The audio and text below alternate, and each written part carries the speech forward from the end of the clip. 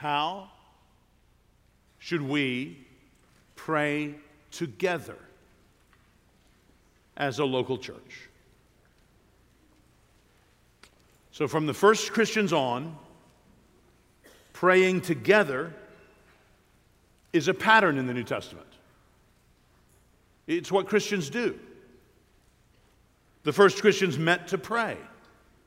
Look at Acts chapter 1, Acts chapter 2. One of the results of God's pouring out His Spirit on His people at Pentecost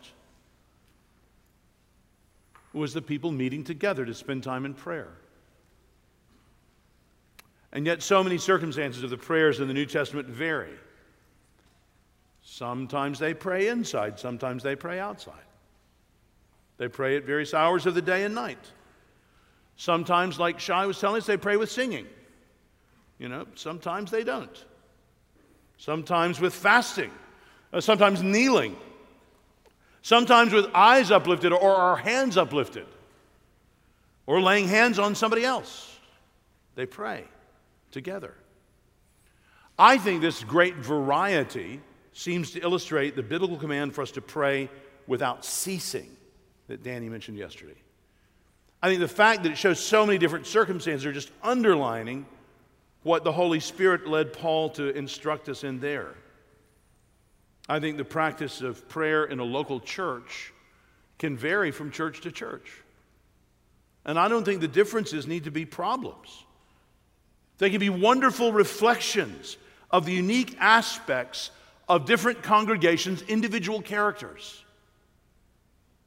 So I think we can learn from each other, but we don't ever need to feel judged by each other.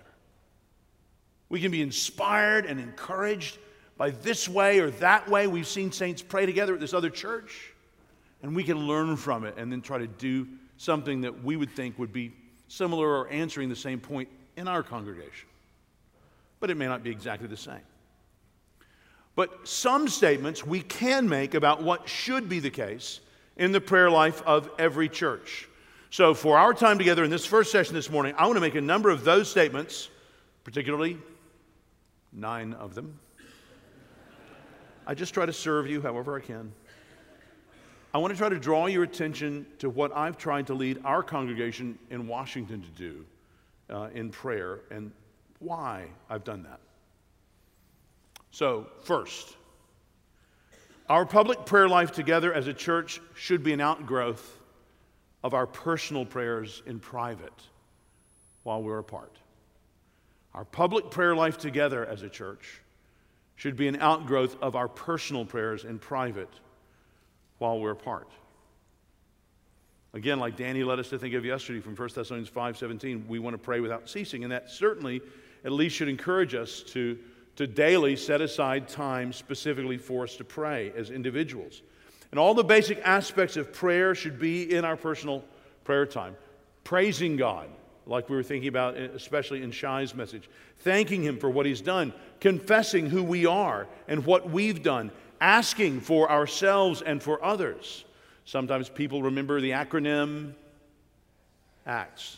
ACTS. Adoration, Confession, Thanksgiving, Supplication. If you've never heard that, there that is. ACTS. Adoration, Confession, Thanksgiving, Supplication. Now, a couple of things you can do to integrate your prayer life into that of the whole congregation is with what you pray about and who you pray for. So on what you pray about, you could consider studying in your personal times the passage of Scripture that's going to be preached on this coming Lord's Day at your church. So at our church, Bobby Jameson, Lord willing, tomorrow is preaching from 9 verses in John 16. So among other things, I've been reading every morning in my quiet time those 9 verses in John 16. I've been meditating on those, and I've been praying for other people. Like I was praying for Jono this morning. I prayed for him out of those verses. So I try to find what the Lord is teaching in those verses. I pray for myself, my family, others, members, but I do it out of that part of Scripture especially. So let your requests to God for your friends be shaped by the passage of Scripture, and that can actually help you pray for people you don't know very well personally, because you're informed by the Bible about what you can pray for. It also works to prepare your heart for the message to come from that part of God's Word. That's what you pray for. Who you pray for, consider praying through your church's membership directory. I trust some of you have something like this. You know, I always say this. Here is my most important book, my Bible. Here is my second most important book, my membership directory. You know, these are all the members of our church. You know, there they are. Pictures, address, you know, way to get in touch with them. And it reminds me to pray for them. It's a great prayer list.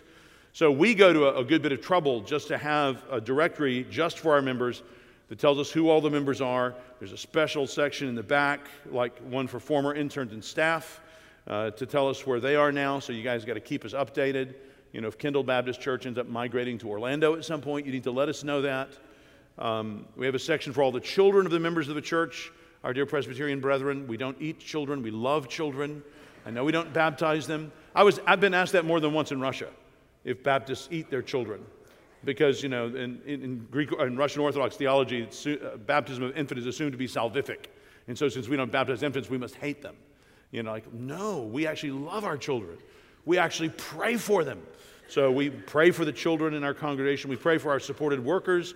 There are other sections that are great to pray through regularly that have to do with other subsets. And because our directory has around 60 pages, it can easily be prayed through monthly just by praying through 2 pages each day. And so that's what I've done myself. I've tried to encourage others to do it for years now. So if we love one another as we're commanded to do, and we've covenanted to do as members, surely that will include that we pray for each other. So you might want to think about that in your church. All of this is to say that our public prayer life in our churches should grow out of our individual prayer lives. That's my first statement. Second statement.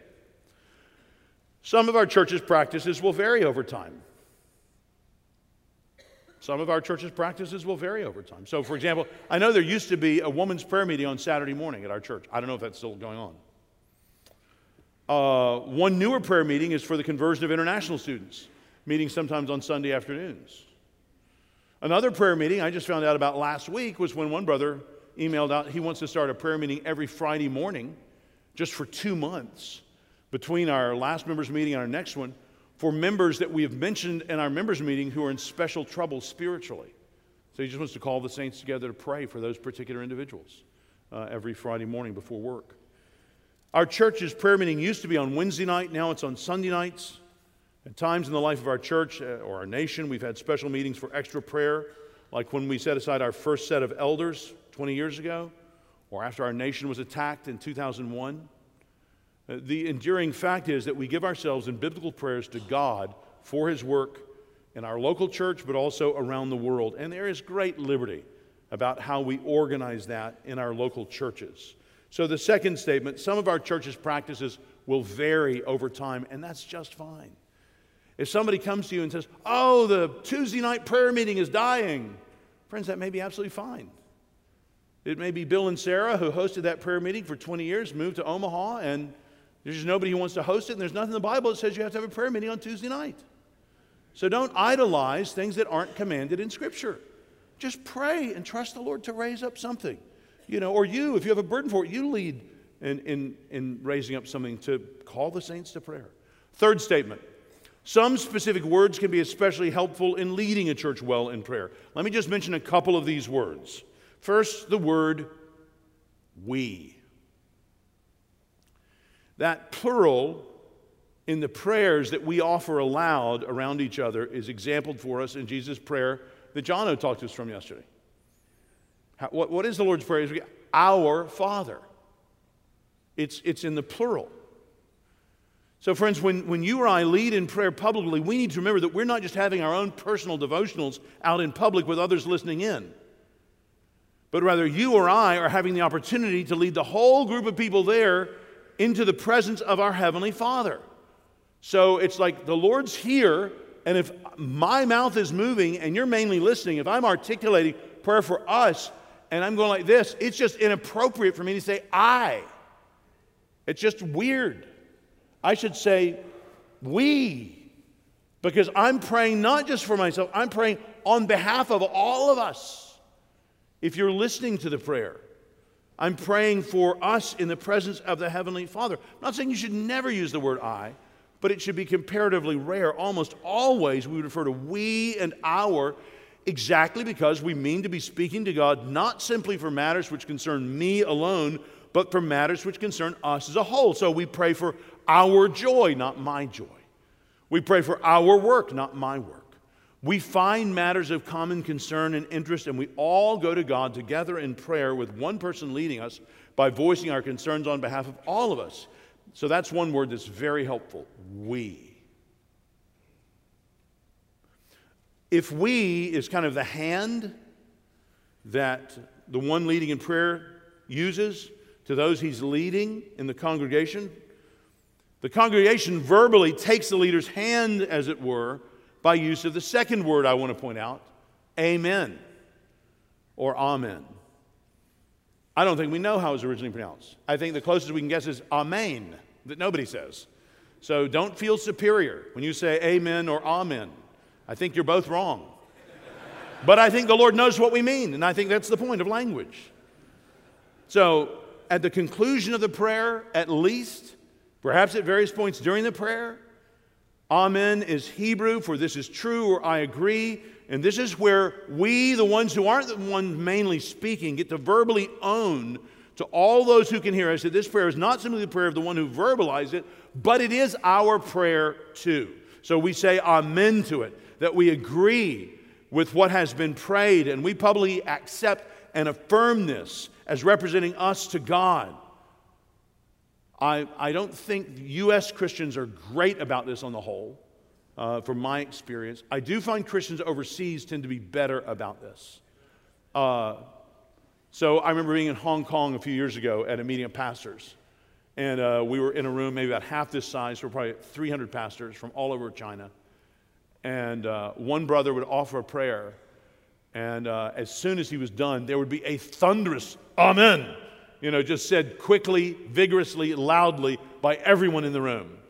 Just thunderously loud. Which lets you know they weren't sleeping. It wasn't just somebody else praying. They were all praying, and they all agreed. So let me just get real personal. I've never been to your church probably, but I'll tell you one way it would be better tomorrow. If the people would all and loudly, I don't mean scream, but I mean not whispered, amen. I mean like other people can hear you, amen. After somebody prays and you agree with it. Your church, I'm telling you, I'm making this claim. Your church service would be better tomorrow if you would just change that simple practice. Teach your people to own the prayers that are prayed. So the offer of the plural, we, our, and the acceptance of the prayer by a clear amen, perhaps throughout, but certainly at the end of the prayer, help our church to pray better together as a congregation. Fourth statement, different kinds of public prayers help us in our local churches. Some churches may have long, spontaneous prayers by a pastor or some other member.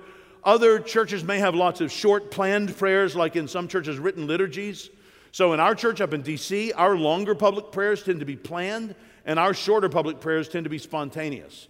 But I think both kinds of prayers serve our life together well. So our longer planned prayers on Sunday morning services are an opportunity to give careful, sustained, reverent, worshipful, hopeful attention to the attributes of God, or His goodnesses to us, or to our sins, or to our needs, or to gospel work elsewhere, like among the Lahar that we pray for in India.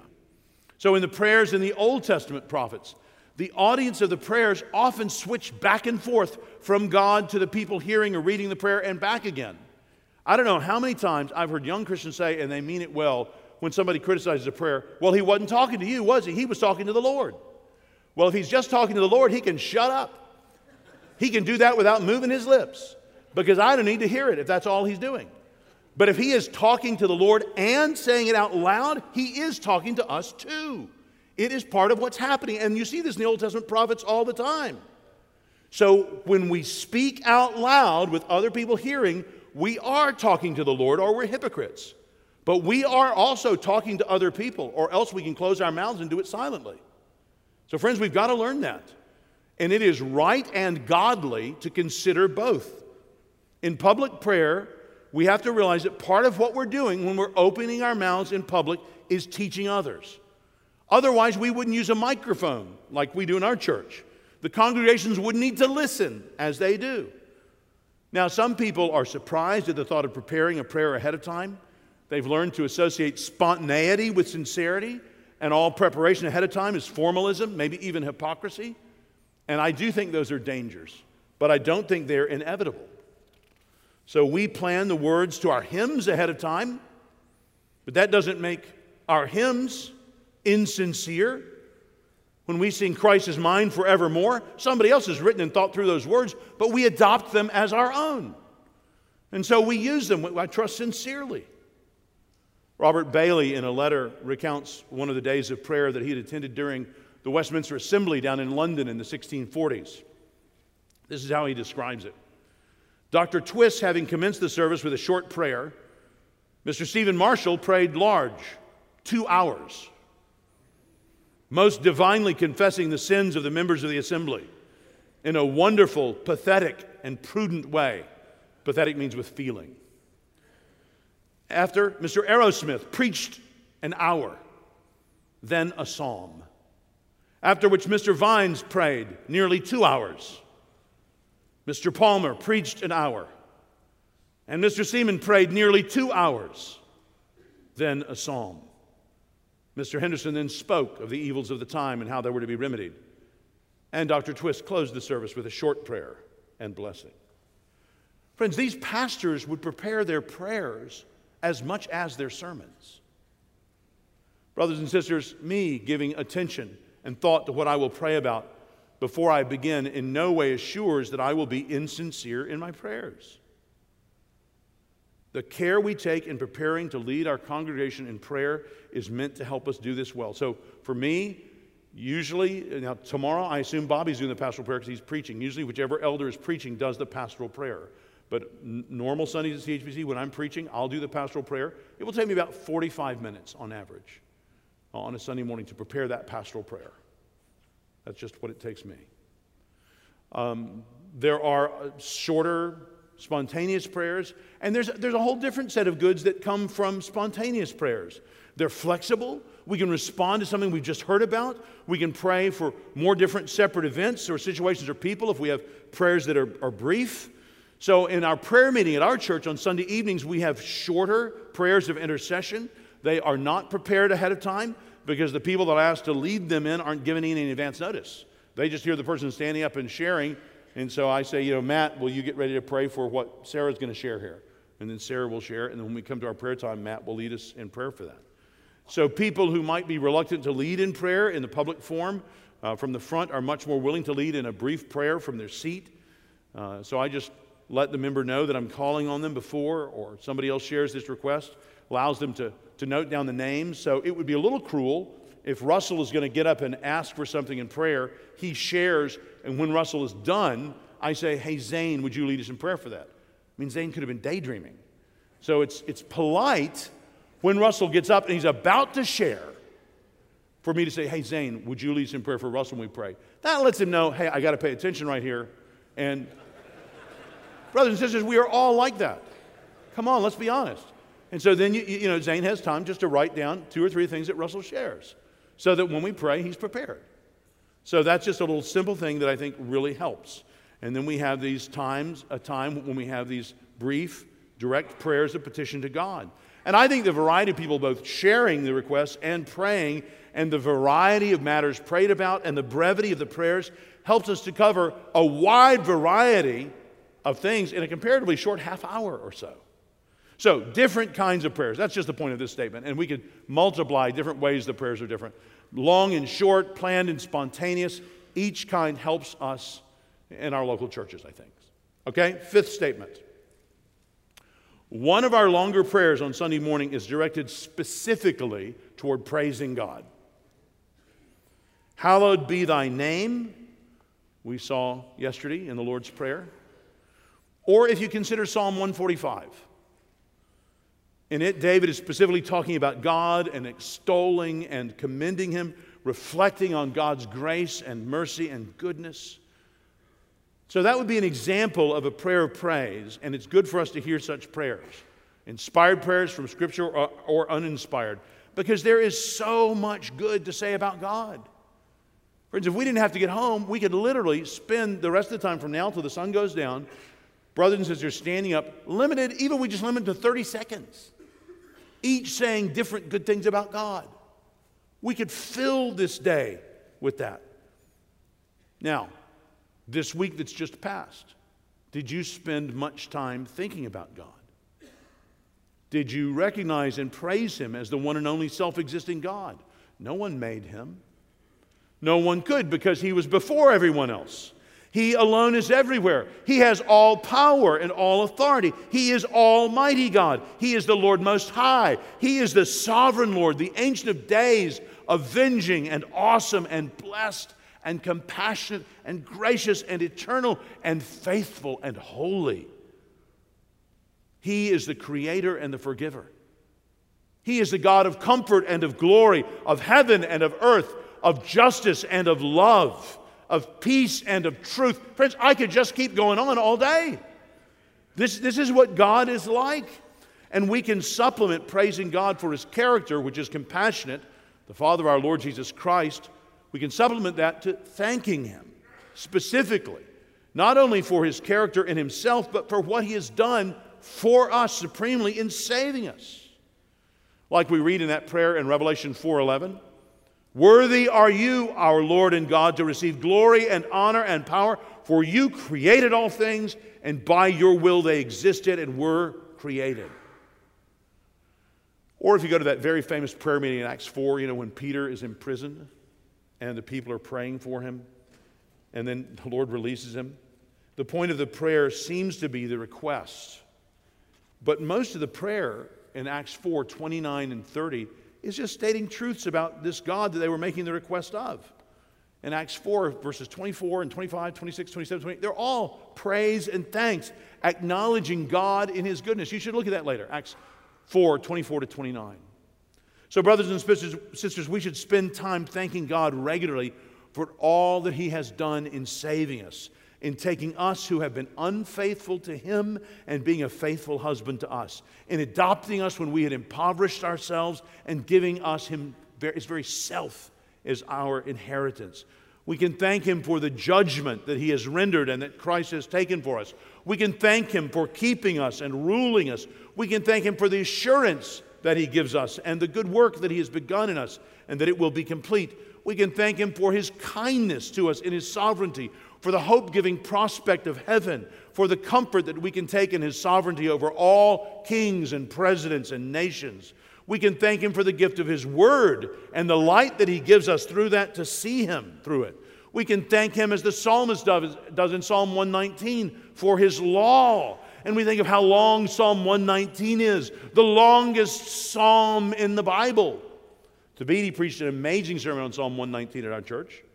He read the whole psalm first. It took 15 minutes. Friends, that's the longest chapter in the Bible. How strange is it in any of our services to hear God praised for 15 minutes in a row? Brothers and sisters, it ought not be that way. God is worthy of praise. We should take time for you can change some things in your service. Give some time to actually praising God. We can thank Him for involving Himself with us and leading us and loving us. So in our services, and let's just stare at God, Father, Son, and Holy Spirit. Let's give time to enunciating the truth, to thanking Him for His loving kindness, His unchangeableness, His righteousness, His patience with us, His complete reliability. We never have to worry if He's not working right now or if He's going to be moody. I mean, He's God. Let's spend so much time in our public services in prayer that some people are bored talking to the God they only pretend to know. Don't let those people run your church. Those people who are bored talking to God should not be in leadership in your church. So let's praise Him as the living, good, never-changing God that He is. And let's give time in our public services to doing this in prayer. Sixth statement. One of our longer prayers on Sunday mornings is directed to leading us in confessing our sins to God. Again, just going back to the prayer that Jono took us to in Matthew 6 that the Lord taught us. Forgive us our debts. We see David praying like this in Psalm 32:5.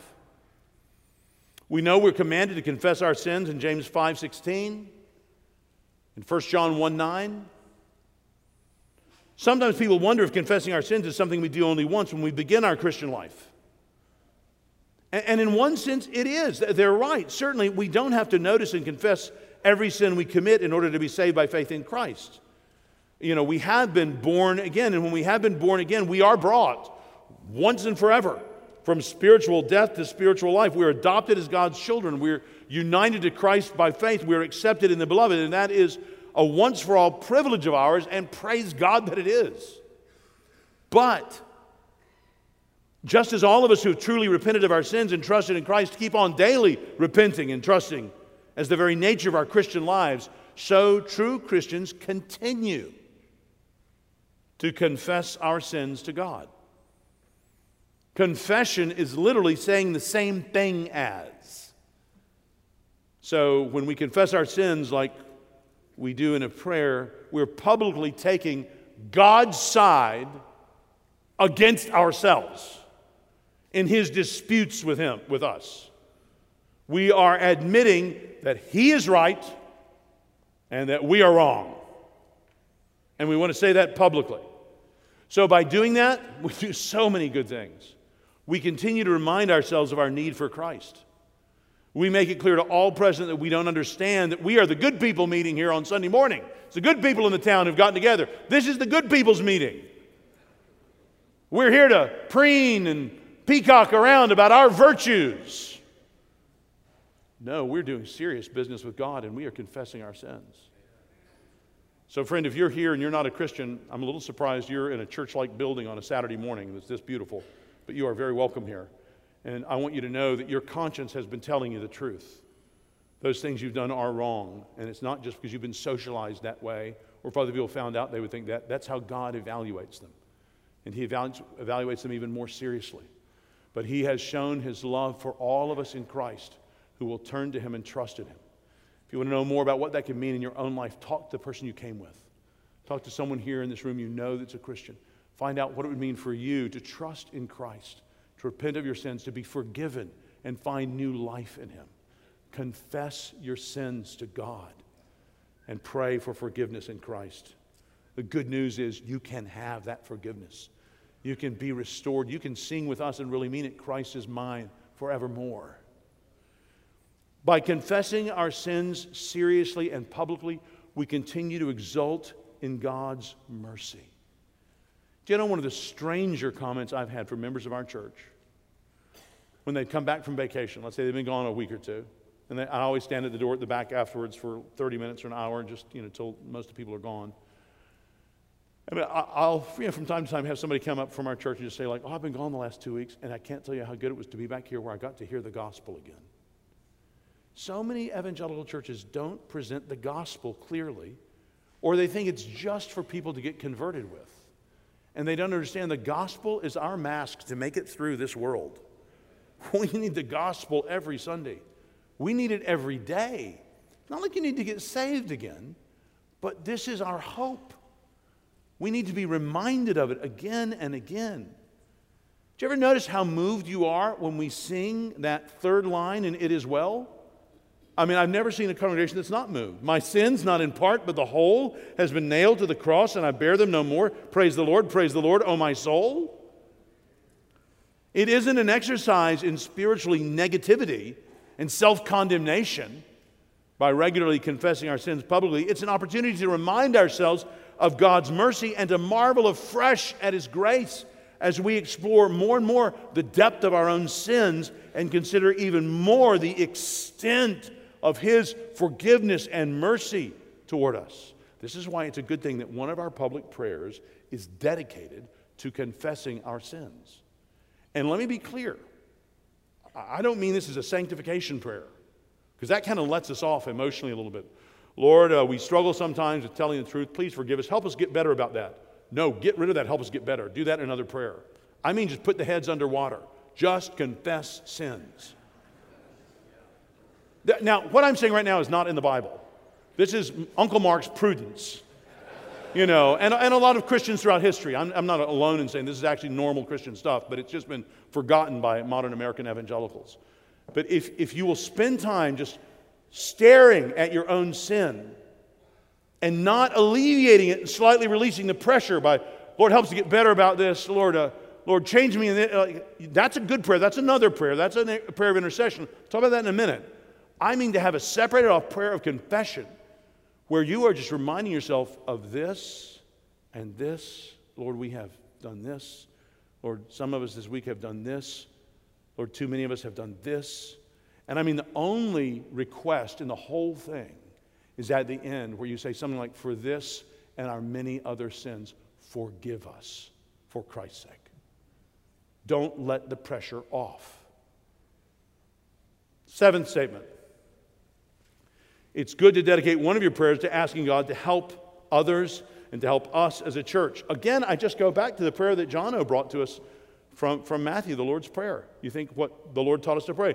Your kingdom come. Give us this day our daily bread. Sometimes this time will be taken by ordaining new pastors. So when we have new men recognized as elders, we will spend that time listening to their vows being taken, and the congregation taking vows with them. We will lay hands on them. We will pray for them. But usually in our pastoral prayer, and that's usually our longest prayer of the morning prayers, we give time to asking God to help us. And while the particulars vary from week to week, the basic categories are usually represented. We don't want to be the church that John Stott once described. He said, I remember some years ago visiting a church incognito. I sat in the back row. When we came to the pastoral prayer, it was led by a lay brother because the pastor was on holiday. So he prayed that the pastor might have a good holiday. Well, that's fine. Pastors should have good holidays. Second, he prayed for a lady member of the church who was about to give birth to a child that she might have a safe delivery, which is fine. Third, he prayed for another lady who was sick, and then it was over. That's all there was. It took 20 seconds. I said to myself, it's a village church with a village God. They have no interest in the world outside. There's no thinking about the poor, the oppressed, the refugees, the places of violence, world evangelization. So friends, how I try to begin my pastoral prayer, I begin thinking of those who are with us that morning who are in particular need.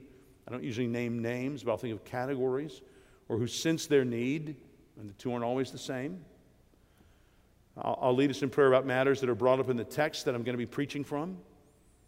We will usually pray together for those in positions of authority, maybe the president, maybe the mayor.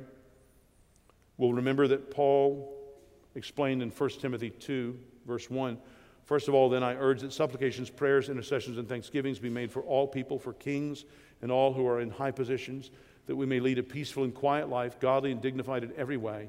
This is good and it is pleasing in the sight of God our Savior. Now, I know some pastors have a different practice on this, but because we're in a democracy, I have been asked before to let elected officials come up on the stage and be there while I pray for them. We've even had them in my service, and I've had them requesting to do that. I always tell them no, because we're in a democracy and people vote, and that can look like an endorsement. So I think we fulfill 1 Timothy 2 not by having elected officials on stage and praying for them. I would discourage you from ever doing that in a democracy. I would encourage you for praying for them, certainly whether or not they're in the service, but just praying for them by name in obedience to what Paul said here. Paul never had the king in person at one of his church meetings. You know, Paul was praying, leading the people of God faithfully in praying. And that may sometimes be praying for the president, maybe officials in legislative or judicial branches, perhaps for us in the district government, for you in your state governments or your county governments or town or city, other positions of responsibility. It could be non-political stuff. It could just be other kinds of influence in schools, in sports, in entertainment, in business. I then usually pray for our own congregation, for some categories of members, usually for some members by name. This often scares them. I don't let them know ahead of time. They'll see me at the door. They'll want to make sure nothing's wrong. No, nothing's wrong. I just love you and was trying to pray for you. I pray for other local churches by name, and I love praying for churches of other denominations by name that preach the gospel, because we are more concerned that the spiritually famished eat the true gospel than that they're fed it in our restaurant. So we're not about Capitol Hill Baptist Church. We're about the gospel in D.C. And our local congregation can grow or shrink. That really is a very little matter. We want to see the gospel preached in D.C. So I am tickled pink that there must be 20 or 30 more evangelical churches in D.C. now than there were when I started 25 years ago. That is wonderful, that are giving out good gospel food. We want people to hear and believe the good news, so we want to thank God for other churches, that He has raised up to do that. Indeed, I would say that one of the great answers to prayer in our congregation that has been seen in the last decades is God's kindness in pouring out His answer to our prayers and raising up so many new and the recovery of so many older sister congregations who are now faithful and prospering. That's been one of the joys of my ministry. So I lead us in praying for those who've gone out from our church to preach the gospel. So we'll pray for Matt Diaz in Miami sometimes, often for our persecuted brothers and sisters around the world. We pray for gospel work in a few other places around the world. So the thing that Danny led us in doing this morning, we'll do that for 1 or 2 or 3 other countries usually in our pastoral prayer. And then I'll usually come back to Christians here in America, normally conclude by praying for our own congregation. And often, though not always, I'm praying through the points of my sermon, though the members of my church never seem to notice that. In all of this, I'm asking for God's help, and we're showing publicly that we need Him. Because, brothers and sisters, every time we ask, we're showing that God's reliable. We're an advertisement for the Lord and His goodness. So in order to reflect the nature of the work of the pastors in our church, the prayer is always done by one of our elders, and usually by the brother who's about to preach. Eighth statement. Prayer should not only characterize our public services, but also our elders' meetings, our staff meetings, our interactions. So I want a church where it's not unusual to hear that people are praying for you, or even to see 2 or 3 members sitting around in a pew after a service praying. Perhaps arranging to meet to do that together during the week, like that email I got last week about the members meeting before work on Friday mornings. Normally in our elders' meetings, we have extended times of prayer for our congregation and for individual members of it. I can't tell you how many people in visiting in a weekender have seen us do that and have been shocked. Isn't that one of the most basic things the elders of a church could do together? Pray for the members of our churches. So in our staff meetings, we begin with an extended time of prayer for our congregation and for individuals in it. When questions come up, we pray. When we begin and end times together, we pray. So we want prayer to characterize our time together. Ninth, finally, as a congregation, we expect each other to regularly attend our gathering for prayer each Sunday evening. We expect each other to regularly attend our gatherings for prayer each Sunday evenings. We meet to do the work of the Lord, and even the ones who can't come will benefit from the fact that we do meet. We help make the church a community together, and that's doing spiritual work for the Lord in many places as we pray for work in many places. One who left us a few years ago wondered aloud if many of the good things that have gone on at CHBC have been because so many people, hundreds and hundreds, gather every Sunday night to pray. But we've been exhorted not to leave off praying together. So we try to make this expectation clear in our times together, in our conversations, in our membership classes, in our membership interviews. We always ask the person, given where you live, are you going to be able to come back Sunday night? People are welcome to visit our morning service. They can visit our evening service. They can visit our Wednesday night Bible study. But we expect members to be joining together Sunday morning as we disciple each other in the Word and prayer, as we have our massive corporate quiet time together at the very beginning of each week that God gives us. But we also expect our members to come back together on Sunday evening to hear some of what God is doing in our members or others that we know and love and support, and to pray for each other. We intend to disciple each other in prayer in both of these times. Now, somebody may object, hey, isn't this an extra biblical expectation? To which I would respond, kind of. Yeah, in Hebrews 10, 24 and 25, we read, and let us consider how to stir up one another to love and good works, not neglecting to meet together, as is the habit of some, but encouraging one another, and all the more as you see the day drawing near. Well, in our congregation, we've decided that it builds us up to meet twice on the Lord's Day. And since we have the freedom to do that, we are choosing to do that. And we have so much to pray about. I mean, I, as the pastor, or whatever pastor is leading, will organize those who have matters they want to pray about. And we tend to say no to a lot of things just for the sake of time. Some things you can share with family or friends or members of a small group. We may have another pastor in the area come and share with us about how his congregation is doing. We try to limit those things that can be shared about, that we think about, for things that we think are going to be particularly edifying and appropriate for the church as a whole. So we always pray for the regular preaching of God's Word in our church, for upcoming elders' meetings. We would never want to take God's blessings for granted. We pray especially for sister congregations. That's why, often, like some of the brothers who've preached here, like Thabiti, we will often pray for Anacostia River Church. We pray for our witness of unity and diversity, that our community will act to demonstrate and display the gospel. We pray especially for evangelism and conversions, for those who've been baptized in the morning service. So 2 weeks ago, we had 7 folks baptized in the morning service at the end. So the beginning of the prayer meeting in the evening, all 7 of them come up and share one thing that they like us to be praying for them about in the coming weeks. We pray about relationships in our church, about transparency, about humility, about our spirituality. We pray for a servant attitude to mark our membership. We pray for our teenagers. We pray for a culture of discipling in our church, or for our giving, for various mercy ministries we're involved in. We love hearing from and praying for our supported workers when they're back from overseas. We pray for special evangelistic events coming up, and we have so much to pray about. So I have this long list of almost a 2-page list of things we could pray about any Sunday evening. Now, most of that we won't pray about at any given time, but I will pick through that, and that list acts as the kind of things we're almost catechizing each other in the Christian life as we pray together. Now, of course, no individual Christian has to join our particular congregation. There are plenty of other churches in our area that are Bible-believing Christians that they can go and unite themselves to in order to obey God's word. But we understand that we have the freedom to decide as a group that such an expectation of coming back on Sunday evening benefits all of us, and so we do. And I can only say, as the pastor of the church, and from all that I can tell, it is wonderfully edifying to our church's life together and for the members of it, even those who are providentially hindered from coming.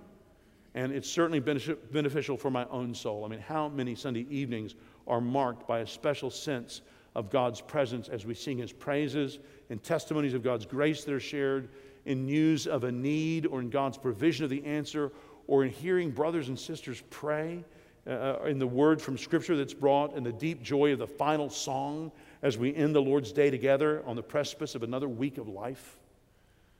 So the expectation of the members' regular attendance at the prayer meeting of the church on the Lord's Day greatly contributes to the health of our local congregation. And I should just say, it is the envy of every pastor that goes out from us to pastor another church. They tell me that again and again. I want a prayer meeting like that.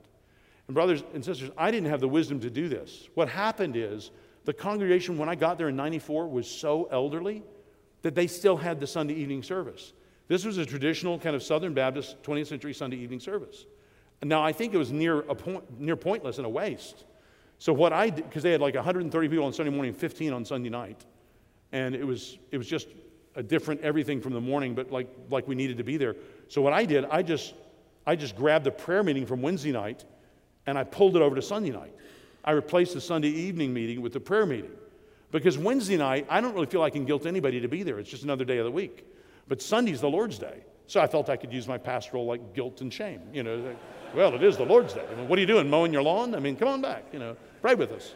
So, and then Wednesday night's a Bible study that anybody's welcome to come to, but it's no problem if they don't.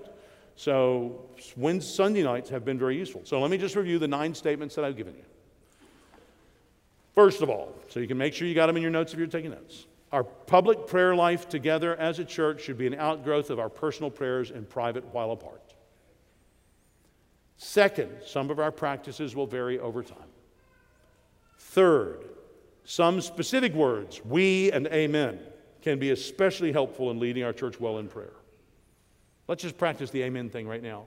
So now I'm going to finish praying, and I finish praying in Jesus' name, amen. Yeah, now you don't have to yell it, but I mean, it's great if you do. But I mean, if you'll just say it loudly enough that the people around you hear you, and the first few times you start doing it in church, it'll cause them to talk and think you're weird. But then I just want you to talk to them and help them see actually they're weird, and everybody in your church should be doing that. And get the pastor on board. Get him to talk about it from the front and explain it so that you can start being an amen church altogether. All right, that was amen. Well, that's another good way to use amen, which I love. So that third statement, some specific words, we and amen, can be especially helpful in leading our church well in prayer. Fourth statement, different kinds of public prayers, long and short, spontaneous and prepared, help us as a local church. Fifth statement, one of our longer prayers on Sunday morning is directed specifically toward praising God. Sixth statement, one of our longer prayers on Sunday morning is directed in leading us to confess our sins to God. Sixth statement, one of our longer prayers on Sunday morning, that's the sixth statement, it's confessing. Seventh statement, it's good to dedicate one of our prayers to asking God's help, to help others, to help us as a church. That's the pastoral prayer. Eighth statement, prayer should not only characterize our public services, but also our elders' meetings, our staff meetings, our interactions. Ninth, and finally, as a congregation, we expect each other to regularly attend our gathering for prayer each Sunday evening. Old Testament scholar Alec Motyer, who died just a couple of years ago, has said that to abandon prayer is to embrace atheism. Friend, isn't that what too many churches have practically done today? How much time is spent in prayer in the average evangelical church service today? Yet do we consider how we are weakening ourselves and our witness when we do that? If we're not gathered explicitly around God, why are we gathering at all? One friend has called prayer reality attacks. Spending time together in prayer to God reminded the Christians in Acts 4 that God was sovereign and not the government that had imprisoned Peter. But God was above all government. The more Christianity is openly despised by the world around us, the more we need to pray together to remind us of what will be the reality on the last day. Do you all know the account of Moses Hall's prayer-fueled courage? Do you know the name Moses Hall? He was an African-Jamaican pastor in Jamaica in the early 1800s. There were some African Christians who were enslaved in Jamaica and were gathering regularly, as Christians do, to pray. Those prayer meetings were outlawed by their masters. One time, determined to put an end to the prayer meeting in Jamaica, some slave owners broke up a prayer meeting being led by a slave named David, who was one of Moses Hall's assistants. So they seized David, who was leading the meeting, and right in front of everybody, they murdered him. They cut off his head. They placed it on a pole in the center of the village as a warning to the other people. They dragged Moses Hall, who was the pastor, up, and they showed him the head. And the leader of the murderers said, "Now, Moses Hall, whose head is that?" He said, "David's." He said, "Do you know why he's up there?" He said, "For praying, sir." "No more of your prayer meetings," they said. "If we catch you at it, we'll serve you as we served David."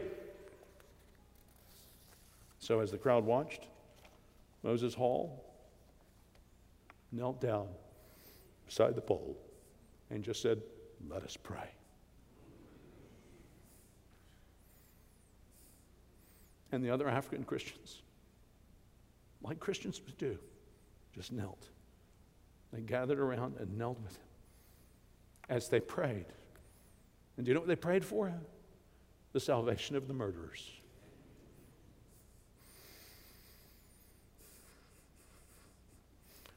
Friends, when we pray, we call on the God of the universe to help us glorify him. We remind ourselves of who it is that we should really fear and regard. And it's not these pathetic little pretend gods who can cut off a body's head. It's the true God of heaven and earth who made us and will judge us eternally. I pray that you understand more of how God can use the time of prayer in a church. Prayer gives us courage in ways I don't think we understand very well. It can be a quiet, learning habit to rely on God. You might be teaching yourself courage for times you don't yet understand that are coming. You might be teaching your church something more important than you've realized. So, brothers and sisters, pray. Moses Hall wasn't trumpeting his own courage. He was just openly displaying his utter reliance on God, who was entirely up to the task. Friends, when we spend time together in prayer, we put to death wrong, legalistic, moralistic ideas of Christianity. In advertising our own neediness, we separate the gospel from the kind of positive confession, false teaching that's all too prevalent today. We lift up the God who has faithfully pursued us in amazing love in Christ, and we show that that God is our only hope in this world. Our prayers advertise our dependence upon God and the fact that God is dependable. And so all of our prayers, all of them, even our prayers of intercession, become praise to that God, that He is able. Let's pray. Lord, we do pray that in all of our churches, we will completely rely on You as You've called us to do. And we pray this in Jesus' name. Amen.